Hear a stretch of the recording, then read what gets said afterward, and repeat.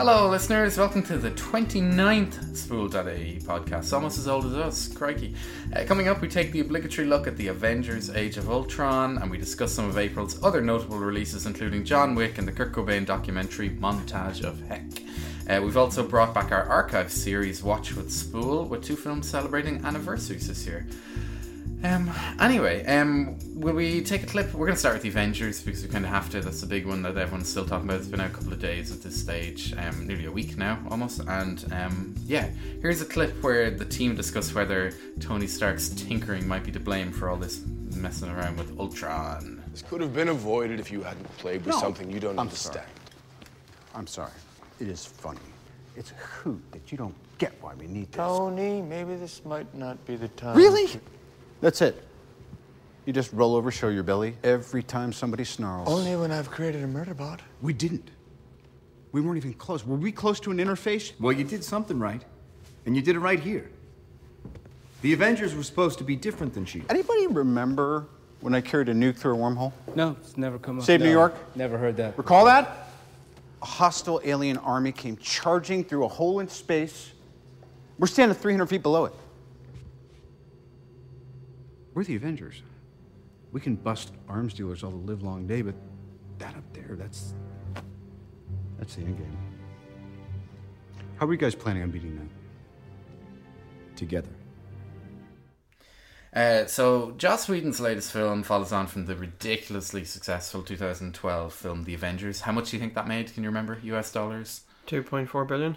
No, 1.5 billion. You've made it seem really short now. Sorry. It's like it's got a tiny penis, and you've just made it feel really bad. 1.5 billion, really good. Third highest grossing film of all time.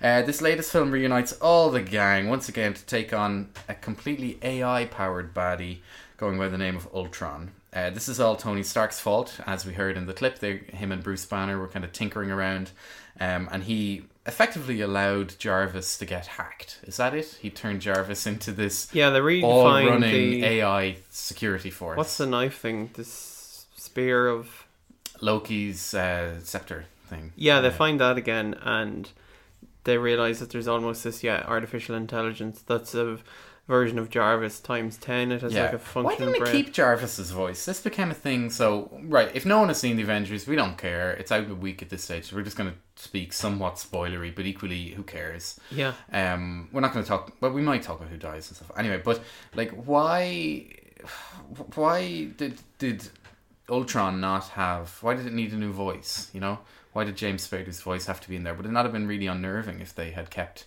It's a bit too much Paul like Bettany's lovely voice. Spider-Man and Venom vibe, though. Then is it same thing? You want to keep them separate because Paul Bettany then becomes the Vision in the film, who was a very strange character. It was very weird, kind of flesh and bloody, and while he's becoming that person, you're kind of being like, oh, I wonder who this is going to be, and then you're like, oh, it's actually Paul Bettany. Yeah, I liked it because there was a funny nod. I'm sure this was completely accidental, but that thingy from The Hobbit, what's his face, who played Ian McKellen, the arms dealer. No, Viggo he played Mortensen. the arms dealer in it. Balrog. No, you're just messing with me here. Like, in that he finally got to play a hobbit in the third film. What's his face? He plays the Gollum. Yeah. Andy What's the actor Serkis. called? Andy Serkis. Thanks. You didn't want to dig me out of a hole. I think you knew that straight away. So Andy Serkis gets to play the Hobbit Smeagol in the Return of the King, right at the very beginning, and that's kind of nice. You're like, oh, there's the actor who we know over the years has been doing this voice. So whereas with this, it was sort of nice that we finally got to see Paul Bettany, because he's been in maybe 4 of these films as Jarvis, Tony Stark's I always get confused when I hear Jarvis, where I'm like, is that Jude Law? And I was like, oh no, it's not Jude Law. Yeah, Paul Bettany, who is a great actor but finds himself in terrible films. He was in Mordecai recently. Mordecai he was in. In interviews for it, he was very honest about it, and you could tell he knew it was absolute garbage. But he's in Transcendent last year, and Wimbledon. You know, he's a great actor though, and hopefully he'll find the right kind of roles. Anyway, I like the thing in Avengers with it kind of went more into the storyline with the Hulk and Scarlett Johansson. Yeah. Was it believable? Do you think they could be buddies? I think so, and I kind of like that touch where it was like a bit of a romance between the two of them. And her story is so grim though. It's very dark, and they go there with it. They do touching areas, because it's kind of, you can kind of see what they're getting at different points, but then they actually come out and say point blank what has happened to her, which is it's very good. She's no longer a woman, in effect. They took Yeah. away her right to be a woman. And you were saying that Josh Whedon, the director, had come out recently and criticised the trailer. We've only seen the trailer for the new Jurassic World. Yeah. Criticising it, so you can kind of... And before I saw the film, I was like, but sure, he only has Scarlett Johansson, like one woman in the film of whatever. But Yeah. it is very centred around her, Yeah. I think. I'd give her more to do, if anything. Like, I mean, and I think in this, we've seen the Thor films, we've seen Captain America and the Hulk, like all these people have had their own. So it was actually Hawkeye, who I think was the star of the show. We finally got to see a bit of his backstory. And he also got the best line in the film, which I've written down. We're fighting an army of robots, and I have a bow and arrow. None of this makes any sense. Yeah. So brilliant, and There we was get to three see great his, quips and funny lines of dialogue. the film is hilarious. That's Yeah. the thing, like that he knows how to write these funny things, and it's just brilliant. But my main thing was that there's way too many people in it. Like I could read you the cast list, but do you want me to speedily read it, because I have it here? Go. Like, I'm gonna. This is dum. Where's the actors? Okay. Robert Downey Jr., Chris Hemsworth, Mark Ruffalo, Chris Evans, Scarlett Johansson, Jeremy Renner, Don Cheadle, Aaron Taylor-Johnson, Elizabeth Olsen, Paul Bettany, Kobe Smulders, Anthony Mackie, Hayley Atwell, Idris Elba, Stellan Skarsgård, James Spader, Samuel L. Jackson, and then there's also cameos. From we get to see like people who just show up, and you're like, wait a minute, is that like Julie Delpy and Linda Cardellini? I think is the name of the actress who played Hawkeye's or whatever in that secret thing, and you're like, I know that person, and ridiculous. Like, if I'd have told you that Stellan Skarsgård was in it, you'd be like, was he? And then you're like, oh yeah, he had that tiny bit. And he comes into it is again that at bad the writing end. that they're not able to? Cut That he away. wanted to bring everyone back in and give them a little nod, like Idris Elba for 5 seconds. Yeah, it's Hayley so Atwell. They just weird keep bringing. these films are allowed to have such a long run time. Like, if you come out and said, oh, I've got a romantic comedy, it's 2 hours, you would imagine studios are like, no, nobody's going to sit and watch a film for 2 hours. Or, it seems like They could have films... done with an interval or something. So, like, Because the runtime's 220, is it? Or maybe longer? yeah, I'm in two minds about it completely. It's 140 minutes, so yeah, 220. And I actually, so here's this weird thing that I summarized this. I went to work then on Friday after seeing it, and someone's like, what do you think of it? I'm like, well, I need to see it again, really, to know, but I don't really want to see it again right now. So you have that hunger, because you're like, there's a lot going on, and I'd like to maybe try and It did absorb feel again, long, but I wasn't bored by it. Like, we'll talk about Fast 7 in a minute or two, but another film that was too long, but you really felt it. Like, I thought Avengers was very entertaining and kind of kept me gripped and everything, but yeah, too long.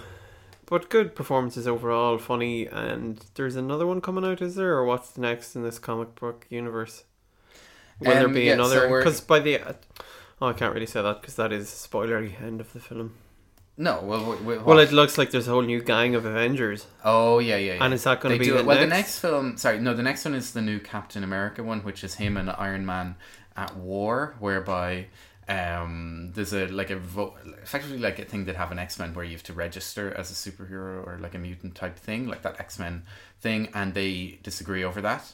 So Iron Man thinks it's a great idea, but Rogers thinks it's terrible. So Captain America goes off in hiding, and then they kind of battle a bit. So the two of them are in it, and Scarlett Johansson, Black Widow, is in it, and yeah, I think that's what the next film is. And then because in Phase 3, I mean, again in this ridiculous list here. We're finishing Phase 2 now, and the next one's to kick, because Phase 2 was actually probably the best one. Iron Man 3, great movie. Shane Black directed, really really funny.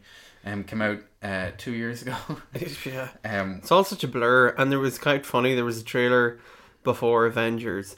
And I was like, oh, I don't know what this is, I haven't seen it. And then you kind of laughed, you knew what it was. And then I realised it's Fantastic Four. Yeah, which has nothing to do with this. It's just, this doesn't fit and into the canon. And it's just a new iteration of the film. Yeah. Like, and we have Thor, The Dark World come out, which was surprisingly very good as well. Loki was in it. Loki isn't in this. I prefer Loki to Ultron. But anyway, Captain America, The Winter Soldier, which I love and would defend to the death. Guardians of the Galaxy, which very funny, good but fun. Inconsequential.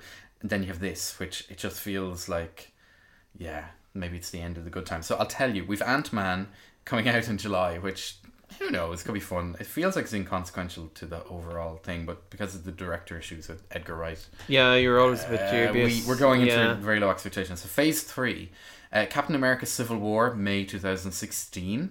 That's nice for Easter Rising. Cool. Civil War, very fitting. That's probably intentional. That, I'd of course, is say I intentional. thought that, yeah. Yeah. Doctor Strange. So this is the one that is Benedict Cumberbatch No Love. meant to be in that. Okay. And like these are all great directors, like doing these things, as we know. Like, Well, it's not Scorsese, and you know. No, but they're promising directors. Guardians of the Galaxy 2. We're up to May 2017.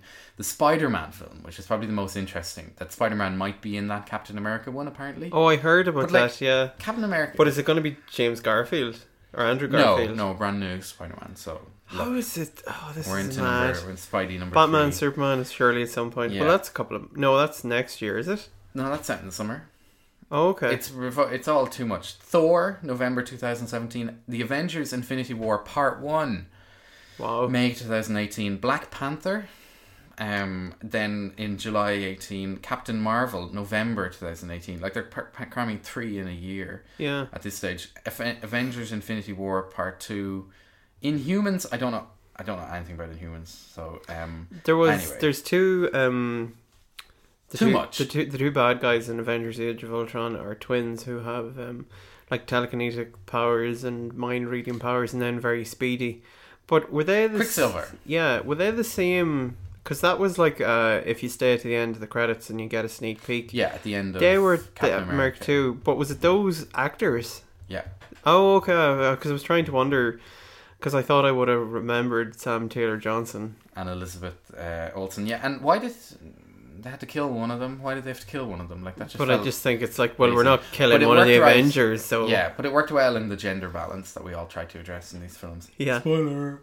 Anyway, yeah, like I'm really in the 2 camp, but I'm on the 3 out of 5. Oh, it's because not I a was 3 and entertained. entertaining and It's fun. an entertaining 3, but it just feels like they've dropped the ball. And like when I was thinking back to the old Avengers, I could do the thing where we had 5 main characters: Thor, Captain America, Iron Man, Hawkeye, and the Hulk, and Black Widow, I guess. But anyway, they all managed to have a moment between each other, I felt. Yeah. Whereas with this, There's an interesting point in this. There's a friend of mine at work, Ed. He's big into comic books and the stories and stuff, and he's saying he hadn't seen the film yet, but he said that there was it possibly was going to allude to a separate Hulk film, because there's a strand of comic book where the Hulk is on the moon. And there's like a Hulk planet or something like that, and this is kind of hinted at in this. The Hulk sort of goes a bit AWOL, yeah. Which I thought was like, and that'd be interesting. The other thing that they did differently, the Vision saves the Scarlet Witch. Is that her name? Yeah, is it Scarlet Witch? Is her name? I think. And saves her, and they get married. In the comic books? In the comic books, wow. Yeah. So, like, I mean, you the can Vision, read in... there was a bit of, I don't know if you noticed it, is it Dr. Manhattan from Watchmen? Oh, yeah. I kind of got that bit of a vibe off of him, just maybe because it was the cool... And there's a fun, for those of you who haven't seen, and in the clip that we saw last year, we saw everyone trying to lift Thor's hammer and no one can, but by the end of this film, someone can, which is fun. There's a brilliant joke in that. Yeah. So no, it's very funny, very clever. You can tell a very smart man has done it, but Joss Whedon is now off the thing. So he's not doing any of the what more? No, the next Avengers Part 1 and 2 are being done by Anthony and Joe Russo, who've been doing the Captain America films. And then, so they're directing the right ones, and then they're not writing them. So that's interesting. Speaking of overlong action films, here's a clip from Fast and Furious 7. It's actually called Furious 7. I was going to say that, Jubal. How about you tell us where that device is? I mailed it to a friend in Abu Dhabi. That was pretty easy. That other team would have tortured you for that information. I didn't trust them. I trust you. Now, why would you trust us? You barely know us. I know enough. Ex-cop, military, something like that. The way you took out them guys shows training. Tech guy, offended by the hacker remark, naturally. Alpha. Mrs. Alpha. Joker. Wrong. Double alpha. Man candy. You know what I'm saying? Man, sit your candy ass down, man. The disrespect is real around here. Life is binary. Zeros and ones. Only 2 things keep a group like this together. Fear or loyalty. And I don't see a drop of fear among you guys. Yeah, so there we heard a clip from Furious 7. It is kind of the round table where one of the characters is getting to, or like pointing out everybody in the team.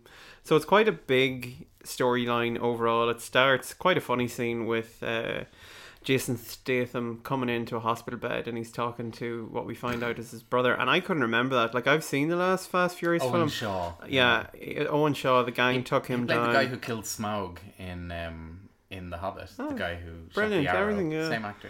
So, Jason Statham is Owen Shaw's brother, and he has come now to bring down the Fast and the Furious team, so he goes in this vengeance. But the opening scene is just him talking to the brother in a hospital bed, and then it is Jason Statham leaving the hospital, but you see the absolute world of wreckage he has left in his wake just to get to his brother. So it kind of sets the scene for what Jason Statham's going to do. Then we touch base with all the various different characters. There's obviously the elephant in the room is that Paul Walker died shortly after the film finished. Or even before, like during, kind of, like this is the... Yeah, in a road accident. You'll find obviously. yourself trying to piece together. I wonder, do they have that film? Yeah, there is lots of moments where it's like, oh, don't you go and you got to come back, because there's a lot of the work in the storyline with... He's obviously Paul Walker, the character, is married to Vin Diesel's sister, and they have a kid together. And we find out that she's pregnant with another child. So this is kind of a storyline that's running through it, and family and is the most important thing that matters, and you have to come back to your family. So once the gang realise that they're being hunted down, all soundtracked by that song that did you keep hearing that on the radio? See You Again, the one at the end. Oh, very sappy okay, one. right. Yeah. So number one song in the pop charts. First time I've known a where song. In the UK. Oh, okay. Yeah. Hardly Ireland, is it? Or, I'd say it's the same thing. Sure, buy singles. You only need to sell a few. True. Downloads, though. I'm going to find that out for you now. Grand. So then there's this storyline that comes in where it's called God's Eye, and there's a brilliant thing which was ruined by the credits because I had no idea Kurt Russell is in the film. And then it comes up in the credits starring Kurt Russell, and I was like, oh, that would have been a good surprise cameo. Top of the Irish iTunes charts. Wiz Khalifa, See You Again. Brilliant. So that's it, yeah. It was kind of funny watching the demo. I'm going to actually just play it in the background. Okay, go for it. You will hear it coming in there. It's been a long day without you, my friend, and I'll tell you all about it when I see you again. It's interesting seeing the demographic coming into the film where it just seemed to be boy racers and their girlfriends watching this film, and it's a ridiculous nonsense of a film.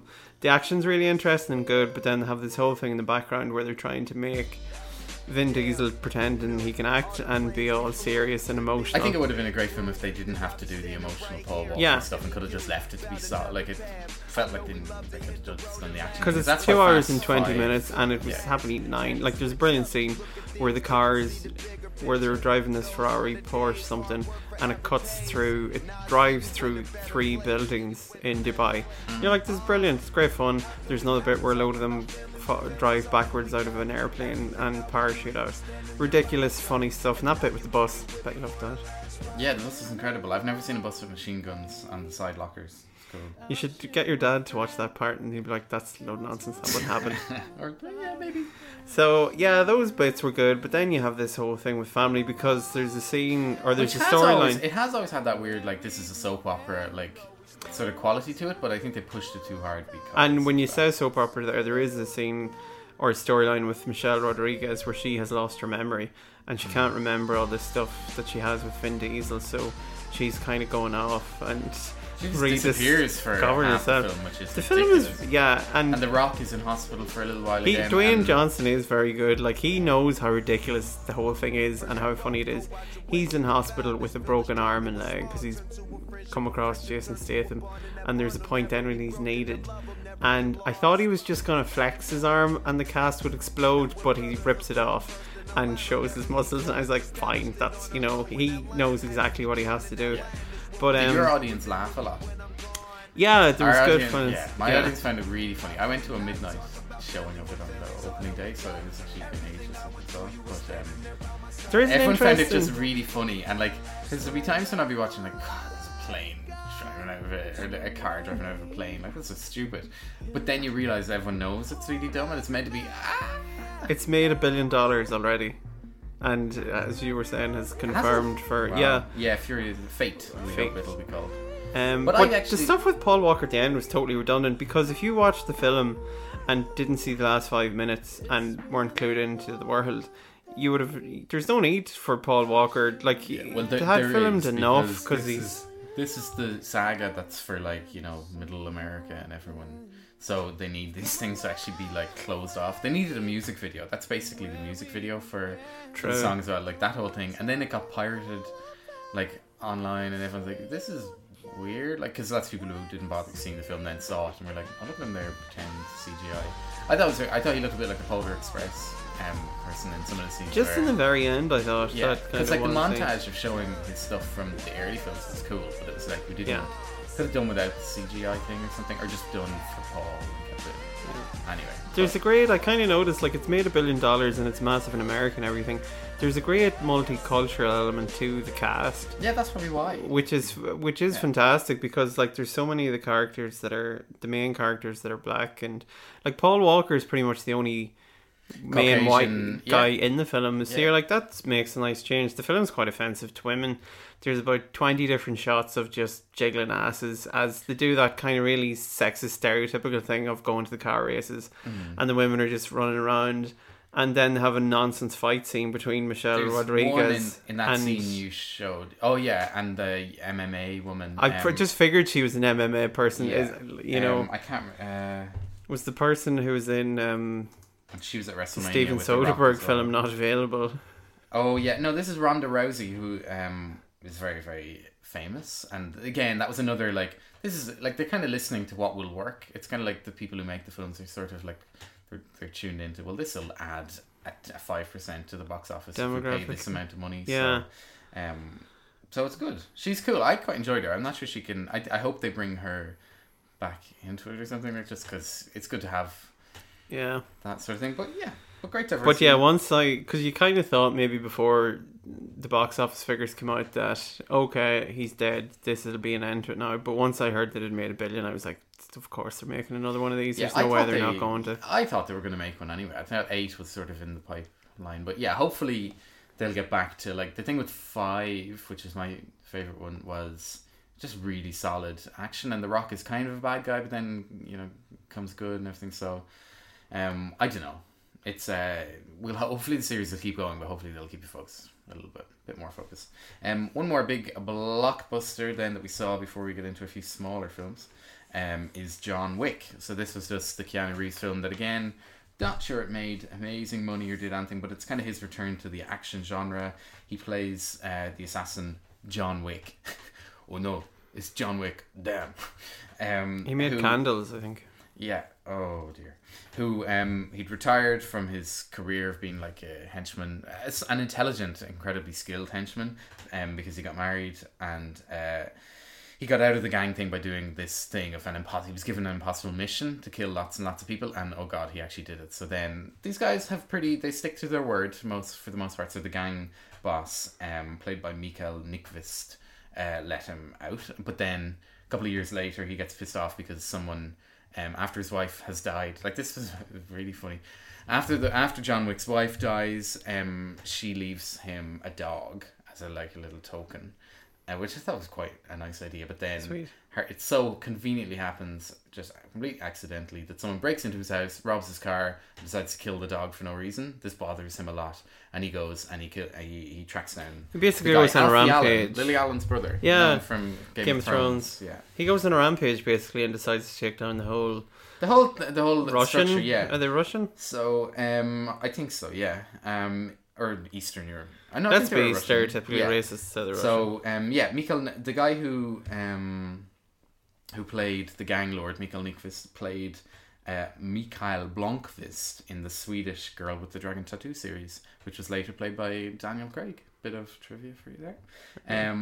But yeah, I saw Run All Night, the Liam Neeson film last week, which had basically a really similar plot of just tracking down someone and then you end up taking down the whole empire. It felt very retreaded, but I do think what made John Wick stand out is that the action was so choreographed. Like, it was sort of like ballet, and like the camera was just allowed to let them do these amazing things. And you know, Keanu Reeves was doing most of his moves himself, and it's just really like, it's really ridiculous, like that classic thing of 3 and 4 people standing back while one at a time they come in with the gun and he happens to be able to shoot. So I did. I enjoyed that a lot. Like, plot didn't do anything for me. I think I had high expectations going into it because a couple of people had seen it before me and said how amazing it was, and it was really old school and it's like a return to form for Keanu Reeves. But I was just like, it's grand for me, but it was just too daft, and I was like, I don't care. And the plot was too thin, and it was just, it wasn't special enough or unique enough for me to be like, oh, I'll watch this again, or like a classic, or something like The Raid was maybe, or something that didn't have that same. Wasn't that The Raid had no plot really, no, but it was knew absolute and didn't balls bother. out kind of and insane choreography and fight scenes, whereas this was kind of a wee bit of a mishmash of the two. The two guys who directed it are mainly action directors. Like, they'd never really worked on a feature. So Keanu Reeves kind of almost directed it with them. You kind of hear he apparently had to tell them what like table reads. I heard this in an interview, and kind of bring them through the production. So I think it's almost like he half directed it with them, which is kind of interesting. Like, that maybe though they could have done with a Hollywood jobber to maybe put the whole thing together. Well, the fight scenes and stuff were good. I thought some of the ways. Like when people got shot and the blood spatters and stuff, it seemed quite fake, and like. Yeah, did you think Alfie Allen was a bit of a daft cartoon as a but villain? From like, the couple of episodes I've seen in Game of Thrones, he just seems to. Can he actually act? Yeah, I don't know. He has no Willie in Game of Thrones now. It's been cut off, and he's got a new name, so yeah. Spoiler for Game of Thrones fans. Last year, like 2 years ago. Okay, it's right. Reek now, but anyway. Yeah, so no, it was. You're right. I had really high hopes for this. I thought it was brilliantly like put together, like in terms of the action, but it didn't get up past the 3.5 sort of star mark or something. And that was me being really, really, really wanting it to be brilliant. But I do think I thought Keanu Reeves was really good in it, and I did bought into that. But just it could have done with a bit more depth. But just from like. You're like, oh, he's fit and he's taking care of himself because he can do these action scenes. He doesn't have any amazing dialogue or. No, he doesn't need it though. That's the cool thing. What age is Keanu? 51. No, he's 50. What country was he born in? Canada. No, the Lebanon. Oh, very good. I love the internet. Nigel has the internet on his knee right now. Anyway, so 2 smaller films then. We'll actually take some music now. This is Nirvana, All Apologies.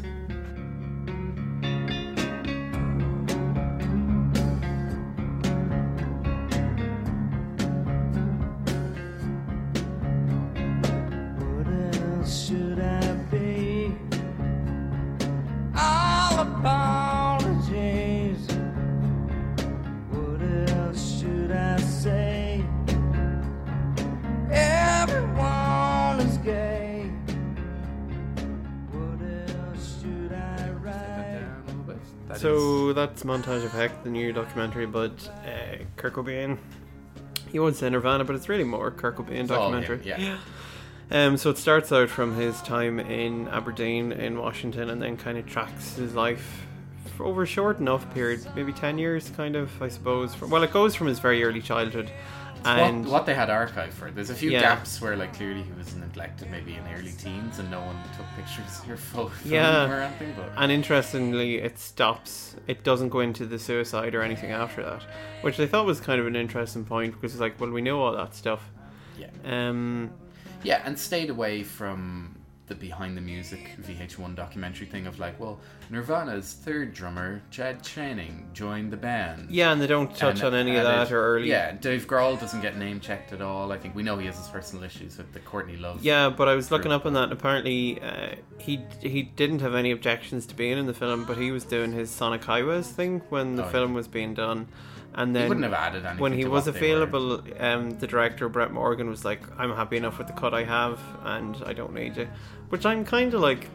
But it wasn't a rock. Yeah, they probably should have, out of obligation, maybe just had something to do with him. Chris Novoselic is in it very little as well, and I thought it was fantastic at just maybe putting that early life into perspective, because a lot of people of our generation spent a huge time being obsessed with them really, and that kind of made it very one step removed, kind of though. Like, it was more so our older sisters or brothers generation. Yeah, maybe, yeah, because like, you, it was for a kind lot of of people, funny. it'll be... I kind of came to him with Unplugged. Yeah. And I kind of knowing thought that he Nirvana just were a died. bit, they're more kind of quiet kind of stuff, and then it wasn't until later when I discovered they're older, like their first albums and stuff. Yeah, but what was good, like that archive that the birth father Donald Cobain shared was like all that is unseen, and like that was brilliant. Like that first hour of the film just had me completely hooked. And it's kind of interesting. It's that thing you get with documentaries though, because Kurt obviously can't talk because he can't give his side of the story, so you're inferring a lot of stuff, and it's interesting because they turn a lot of his recorded he obviously talked into like dictaphones and stuff, so they animate that, so that's great because that's his voice and he's talking.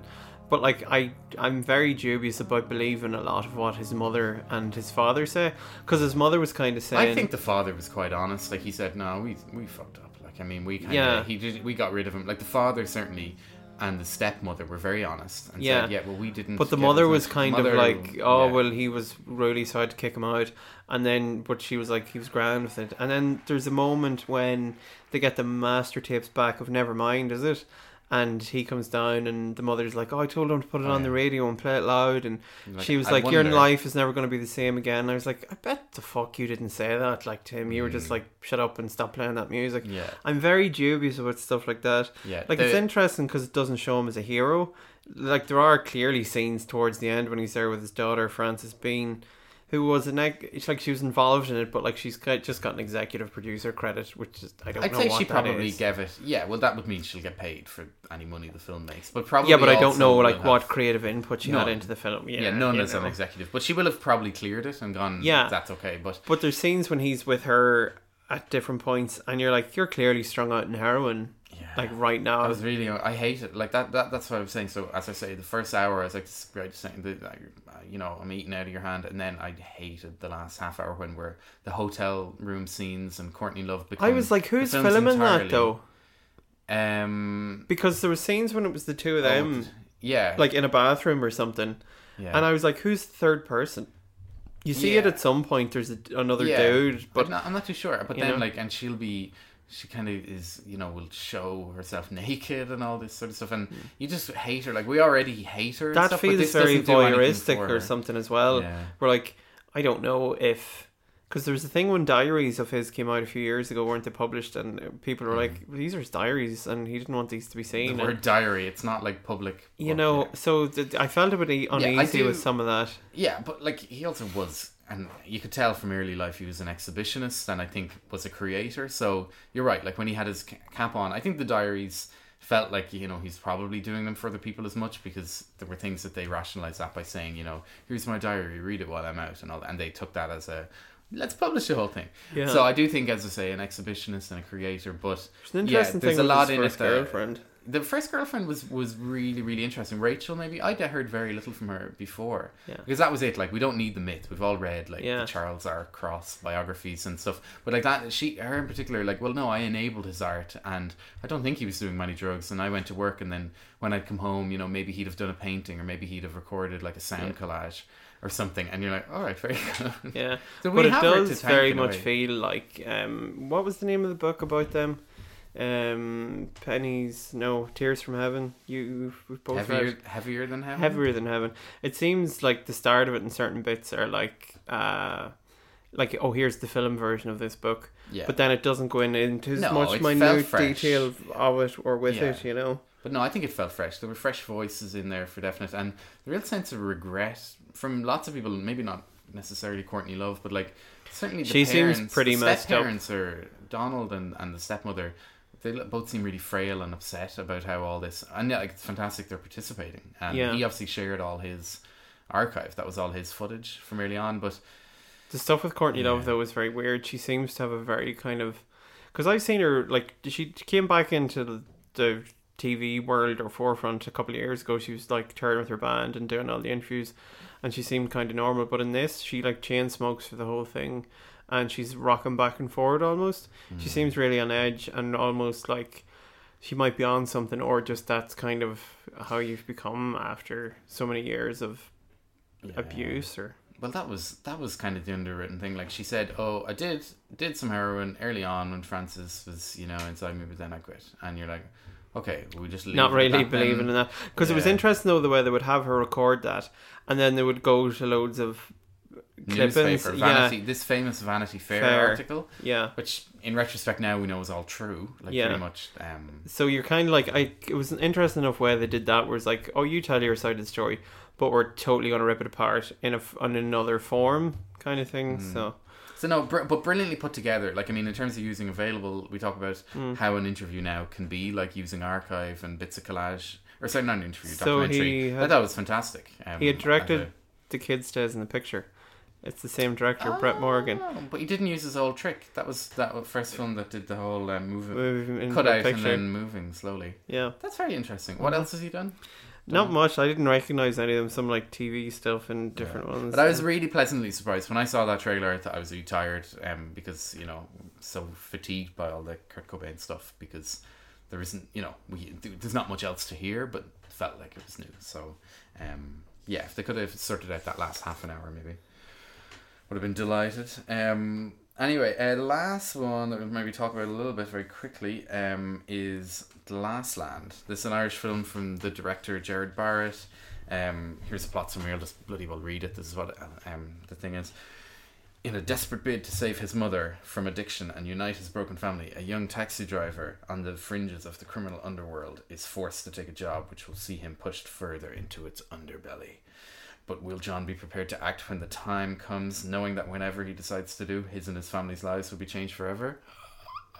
I don't know. Anyway, it sees Jack Rayner, the up-and-coming Irish actor, playing a taxi driver, and his mother is played by Toni Collette. And then you saw it about 2 years now, was it? I saw it last July, so I loved it at the film festival, the Galway Film Flab, but it always comes with a caveat. We call it I'm just calling it now, festival buzz review. So you're there, and it's being sold to you, and you're either going to love it or hate it. Like, you hear about everyone at Cannes, and they, we'll have Cannes now coming up in May, and standing ovation for 2 hours, or walkouts midway through. And the reality is, with something I suppose one of the films that got that recently was Only God Forgives, where lots of people stood up and applauded it as a great piece of cinema. Other people just walked out, complained and booed. People boo. But in reality, when you went to see it in Dublin, you just get lots more indifference. So anyway, I did really, really, really like Glassland at the time. Jack Rayner is brilliant. A really surprising kind of performance from where he's not just playing a stupid Southside posh kind of privileged character like we saw in What Richard Did, which,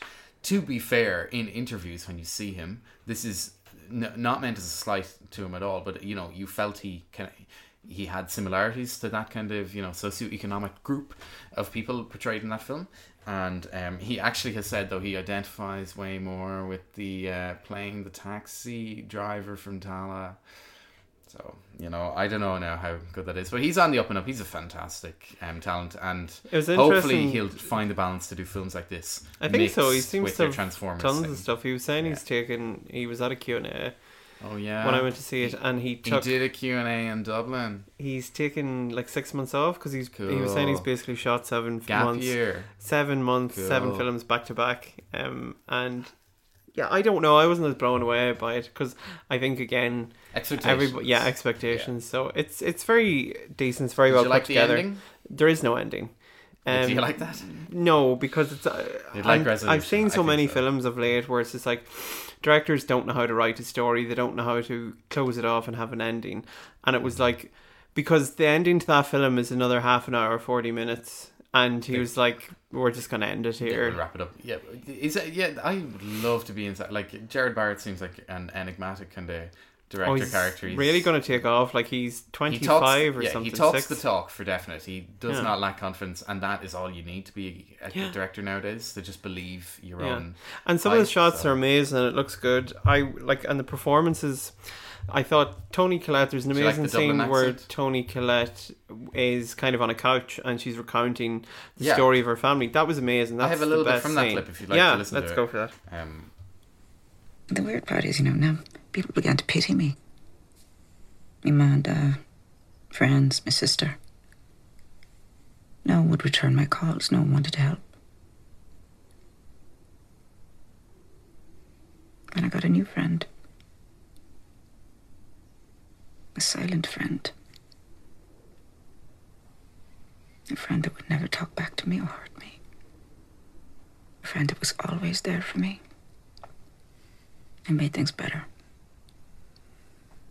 Even if it was just for a little while.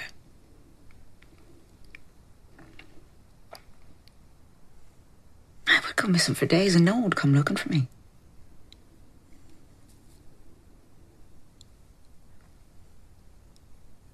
Only you, John. You always came looking for me. Even when you were a baby. Yeah. So that I thought was amazing. Her accent isn't bad, isn't it? She's from Australia. It's good at the start, but then it kind of gets a bit weird towards the end. It kind of becomes a bit Midlands Travellerish, not Tala. Yeah. And his accent kind of dips in and out at different points as well. How dare you? Take that back. But there was a scene with her before where she's going nuts, and that was far too over the top in acting. And there's a scene with Jack Rayner in the taxi that everybody's like, oh, it's amazing, and he's, to me again, that was just over the top acting, and that really pulled me out of the film. That was like one of those kind of classic Oscar moments in a film where it's like, I'm acting now, look at me acting, and I'm just like, no, it feels really fake and phony. So those parts I didn't like, but the story overall, there's an interesting segments to it, definitely. Yeah. And like when we look at the other Irish, like it certainly is still, like in my book, it's still top of the pile for the Irish films that we've seen. Yeah, definitely. Of the last while. Like Patrick's Day I loved, but again, you know, we haven't been that blown away by much else. So we'll see. Galway will be announcing their programme in a month or two, so we'll see what other delights will be coming at us in July, and then in 6 or 9 months later, ever else. And very quickly, because we talked probably for too long about the month, and my movie moment of the month is from Force Majeure, which our esteemed Spool Daddy... Force Majeure. No. Majeure, maybe? Majeure. That's how I'm going for it. It's a French legal term or something, apparently. But anyway, our esteemed Spool contributor, Mick McGovern, loved this when he saw it at Jade. I think he gave it 5.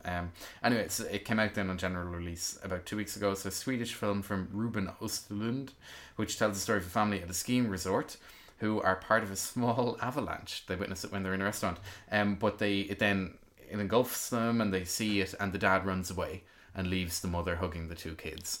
And then the avalanche kind of blows over, and like it's not really an avalanche, just a bit of, you know, dusty, and he kind of creeps back in. I was like, oh gosh, that was funny. And the mother, she just loses any respect she ever had for him. So it is a fascinating. There's lots going on. It's absolutely brilliant. But the moment is that the movie moment of the month is that scene. It's all done really in one take, and you get to watch the whole thing more in real time, and it's very good. The film is excellent as well, and says loads. And I think it's still showing here and there, but well worth checking out. Right, you can get it on video on demand as well. Volta is showing. Is it on Volta? And can Volta keep that for like after its general release? We're not sure. Presume maybe? so. Yeah. Well, for a certain amount of time, they'd keep it for a couple of months, I'd imagine. My movie moment is From a Little Chaos. It came out in the start of the month. It's directed by Alan Rickman, and it stars... Hey, which are one from Titanic? Kate Winslet. And it concerns... Alan Rickman's also in the film. He plays King Louis the 14th. And... Is he good? Like, I think he's quite good in the film. Like, it's very whimsical and a bit daft. Like, it's good Sunday evening watching. But there's a scene where she's a gardener and is tasked with constructing a garden at the Palace of Versailles. And she gets accepted and invited to court, to hang out with the king and the other people. But King Louis is very much the Sun King and worships the sun, and he doesn't want any talk of death. So there's a moment where Kate Winslet is hanging out with all these other women, and they're trying to get into their backstory, and they realise that Kate Winslet has lost her daughter. So they realise this, and they go into this kind of secret room, and they're like, oh, this is... Then they all recount their stories. It was like, well, I lost my husband in this war, and I lost my kid in this from this disease. So it's this lovely scene with all this, just these women kind of talking about the loss they've suffered that they can't talk about because it's forbidden in court. So I thought that was pretty special. Very good. And that's still potentially out. It's been out 2 weeks, so you might catch it a bit. Yeah. Most screens have been taken over by the Avengers, so there's 26 screenings in Cineworld there on the Friday of the weekend that it came out. I think that's enough to have seen it. Anyway, we will let's take a little bit of music maybe. So let's do it this.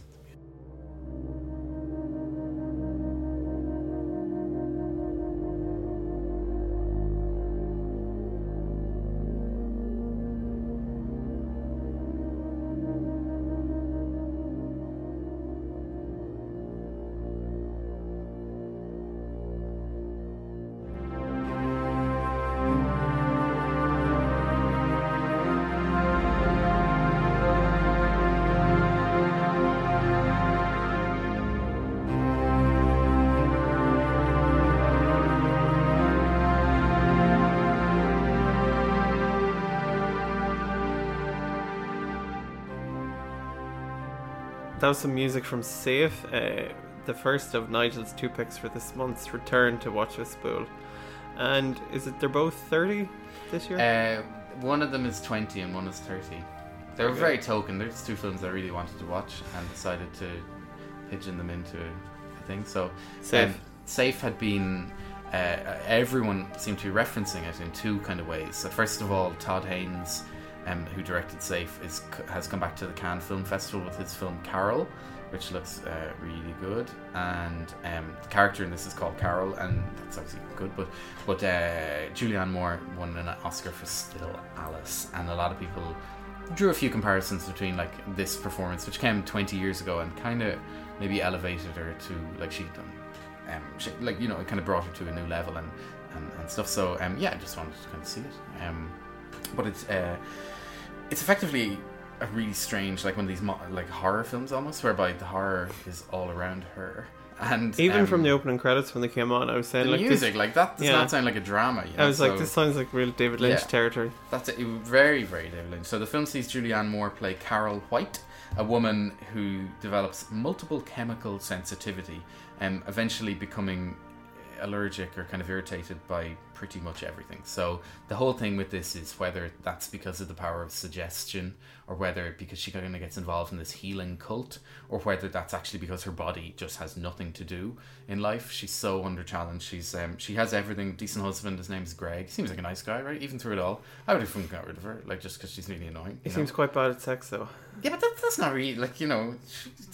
Yeah, that was funny. That isn't an opening scene. It's a great shot. And they have a lovely suburban house, which is actually Todd Haynes' own family home, or his parents' home, or some of his parents' houses in Southern California. Oh, right. So, and a really completely inoffensive group of friends, like the most like token, I won't even say Stepford wives, but waspish kind of women, and they just meet up and talk about like the colour of the teal couch, and like, you know, how simple it is, and benefit fundraisers, because they're not that wealthy. They're well off. You know, they're anyway. So she's a pretty physically weary and weak, kind of rundown kind of woman. But one day, then she collapses. Is it a nosebleed? I think it was, and she tries then a different kind of thing. She goes on a fruit diet, and then lots of different things happen. She goes to see different doctors, psychologists as well, or psychiatric doctors who, you know, who will consult her husband. Like, there's a wonderful thing where like the doctor will talk to the husband, and she'll be sat there like she's a child, completely kind of immune to everything anyway. And then eventually this paranoia or this ailment kind of reaches new heights, and she cuts out plastics, any form of artificial additives, pollution, and any sort of chemical relationship to anything in her life. And she then you know, it's basically starts looking at the cult of expensive phony rehab, and the lengths that people will go to try and prolong these sort of healthy lives. So it goes was funny because I saw it a week after I watched the Going Clear, the Scientology documentary. So there was a nice nod to that. It's it doesn't plod along. It moves very slowly, and it does kind of draw you in, and it had an interesting psychological element, I thought, to it, where for a large part you're doing, what the hell is going on here, before you realise it's an allergic reaction thing. You're just like, is she just kind of losing her mind? There's a psychosis element to it, and it brought to mind that horrible thing of when you have a diagnosis, or when you just feel like there's something wrong with you and no one else will believe you. I've read an awful lot recently, just randomly, because it's when you come up, you hear something for the first time and then you see it loads of other places. But Lyme disease from ticks, and it just seems like an absolute horrendous disease. Like, you get it, and you can't prevent yourself really getting that. You know, you become really run down. You feel horrible, and you can't really explain it. Loads of people question even its in existence as a disease. But it just struck me, there's a film called The Punk Singer from 2013, which is brilliant. It's a documentary by Kathleen Hanna, and she was having conditions like this, and the way she was describing it and the way Julianne Moore performs in this kind of reminds me of that kind of, and you're just wondering, is it a bored housewife kind of slowly losing her mind in suburbia? And then you turned to me at one point and you were like, oh, I think she has AIDS, and you're kind of wondering, is this a whole allegory for AIDS? It's in 1987 or something, where this was obviously prevalent in California and San Francisco and stuff. So yeah, it kind of has that. And, there's loads. And she makes a point at some point about wallpaper, I can't remember, she did Throwaway Thing, and which reminded me about the book The Yellow Wallpaper, which is about a woman who is, I think she's just had a child, but is just bedbound and thinks she can see people in the wall in this yellow wallpaper, and it is this real, you know, mental illness issue. But like the film is quite... You had read somewhere, was it Indie? No, was it The Onion called it? The Village Voice gave it the 50 leading critics in the 1990s all voted on the best films of the decade, and this came out top. So that's a high praise for like best film of the decade from 50 critics. Like, you know, you can't argue with it, but it's certainly... You can, you're like, but I'm just no, like... you can. Yeah. But I don't know, yeah, it certainly seemed like an unusual kind of accolade, because it's very, very good, but I'm not sure you can quite give it that. Like, certainly I of could the never decade, watch like, it again. I if you don't think about everything that then came out in 1999, but yeah, but very valuable watching, like a worthwhile pick, and does definitely does show... It's important to watch films like this sometimes, because you would never... Yeah, you're not going to find this on TV. No, like, it's not the kind of thing that you're going to, though. Yeah. You kind of have to force yourself to watch it, though. Yeah. It is quite a dense and because your tough film to get through. Your podcast partner encourages you to. So, yeah, it had a huge... There's going to be a fair bit of kind of publicity about it, because obviously it has its 20th anniversary this year, and it had... In America, it had a big Criterion DVD re-release, like a big restoration, and... so it looks great, and there's a couple of really good essays. There's an essay that comes with that Criterion collection thing, which sort of explains a lot more. Like, it's almost one of these things that you'd be happier to read about. No, Todd Haynes has a new film next month. He's very much alive. Yeah. Oh yeah, you said that at the start. Yeah. I thought there was something though, connection there. Okay, sorry. With being dead. Yeah. He disappeared for a while. Like, he did I'm Not There, and he hasn't done a feature in like since then. Oh, like maybe 8 it's that years. he only does a film every... Yeah, because he did Far From Heaven, the Douglas Sirk kind of thing with Julianne Moore in 2003. I was just looking because I wanted to go back and see how this fell in on the Julianne Moore kind of rise to fame. And so 1995 was safe, so that's grand. 1993, she was in The Fugitive, which you sort of forget about. And then in Shortcuts, the Robert Altman film where she's a small bit there. I think that was probably put it slightly on the radar. But then the one that I completely forgot, a huge film that had a big impact on me, was The Hand That Rocks the Cradle. She's in that. Remember that? Wow. We love that film. We had that on video in our house. I found it terrifying. Like, I don't know. I'd like to rewatch it. She's not in the lead cast, but she has this kind of supporting role. Anyway, that's Julianne Moore. She's a winner. The other film, in a completely unrelated thing, was Runaway Train from 1985, so it is 30 years old, just like me and Nigel. Here's a clip. You know, I spent almost every night of my life dreaming about this kind of shit. Dreaming? Yeah. Dreaming. That's bullshit. You're not gonna do nothing like that. I'll tell you what you're gonna do. You're gonna get a job. That's what you're gonna do. You're gonna get a little job, some job a convict can get. Like scraping off trays in the cafeteria or cleaning out toilets. And you're gonna hold on to that job like gold. Because it is gold. Let me tell you, Jack, that is gold. You listening to me? And when that man walks in at the end of the day, and he comes to see how you done, you ain't gonna look in his eyes. You're gonna look at the floor.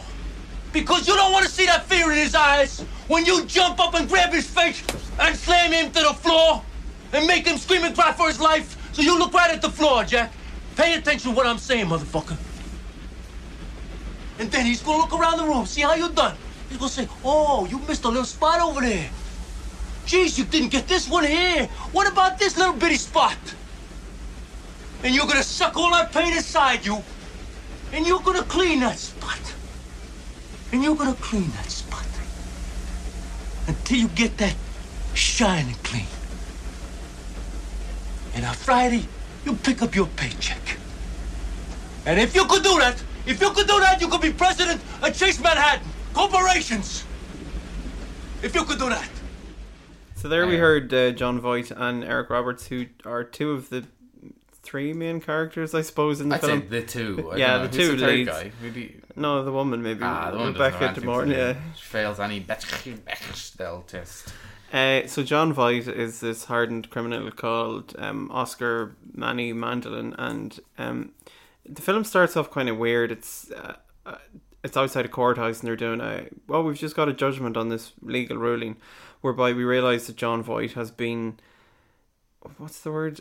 Not locked up, but like welded. Yeah, he's basically in a solitary box. confinement, but he's been welded into it because he's kind of I thought an that was some escape. sort of technical term, but no, that's literally they've welded the gate together. Because he's an escape artist, and he had got escaped a couple of times, and he's a safecracker. Originally, he was going to be a murderer, but they felt that was too strong, and you wouldn't really empathise with him. So he gets out of the welded case and then basically escapes from prison like they expected, with Eric Roberts comes in tow. And Eric Roberts most recently played Michael Wolfman in Inherent Vice. Yeah. So that's what you might recognise him He's from. improved as an actor since Runaway Train. Yes. In Runaway Train, he's kind of like, he reminded me of, you know, that American show Who's the Boss? Yeah. And there was the idiot kind of stay-at-home nanny. He was just like him. He was really like... Cross with Rocky Balboa, though. Totally, yeah. So I'm going to go with you, Ty. I want to go. Are we going to go? We're going to break out now? So the two of them then decide to go on the train. It's good when I break into impressions. It's not really. No. So they pick this train and it looks okay, but then no, Jon Voight for some reason decides, no, don't like the look of that train, let's pick this train. Okay. They go on that train. The train conductor has a heart attack, falls off the train, somehow keeps it going, like it doesn't slow down. It's like a perpetual, the brakes push the lever, fall off it for some reason. Then we are subjected to about an hour of Jon Voight and Eric Roberts on the train realising it's Runaway, and cut with taking a Pelham 1, 2, 3 type scenario where we have the control people trying to figure out how to divert the train and stop it. Where yes, Denzel Washington, my favourite film. There was a guy, do you know the black guy who was in the control tower? Yeah. Is that the chief commissioner from Brooklyn Nine-Nine? No, I don't think so. Can you maybe just do we double check that?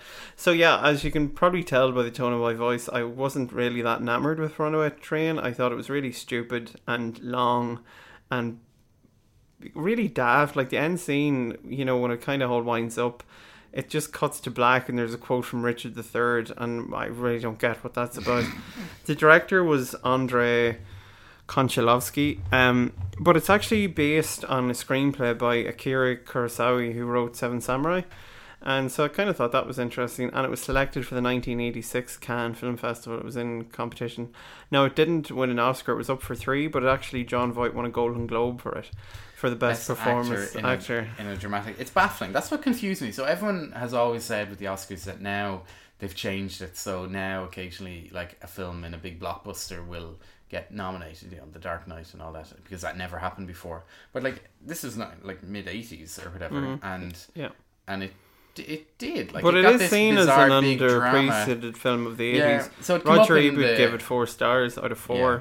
It came up in the Electric Boogaloo documentary that I saw. So it was, that's what was interesting to me. I'm like, oh, this is the one that everyone sort of says, and it got Oscar nominations and all this. So what are your thoughts on it?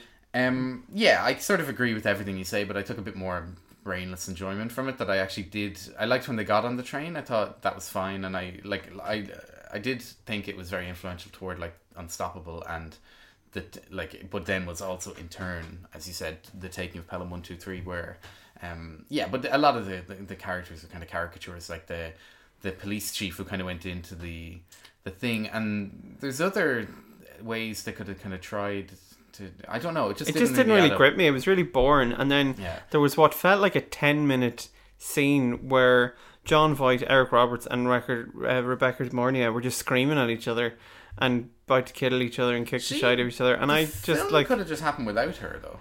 Yeah, I do wonder why she was in it at all. Yeah, and she's someone the way famous, though. It's quite stupid. I was kind of looking at some other stuff she was in, nothing that really stuck out. Interesting bit of trivia, it was the first film by Danny Trejo.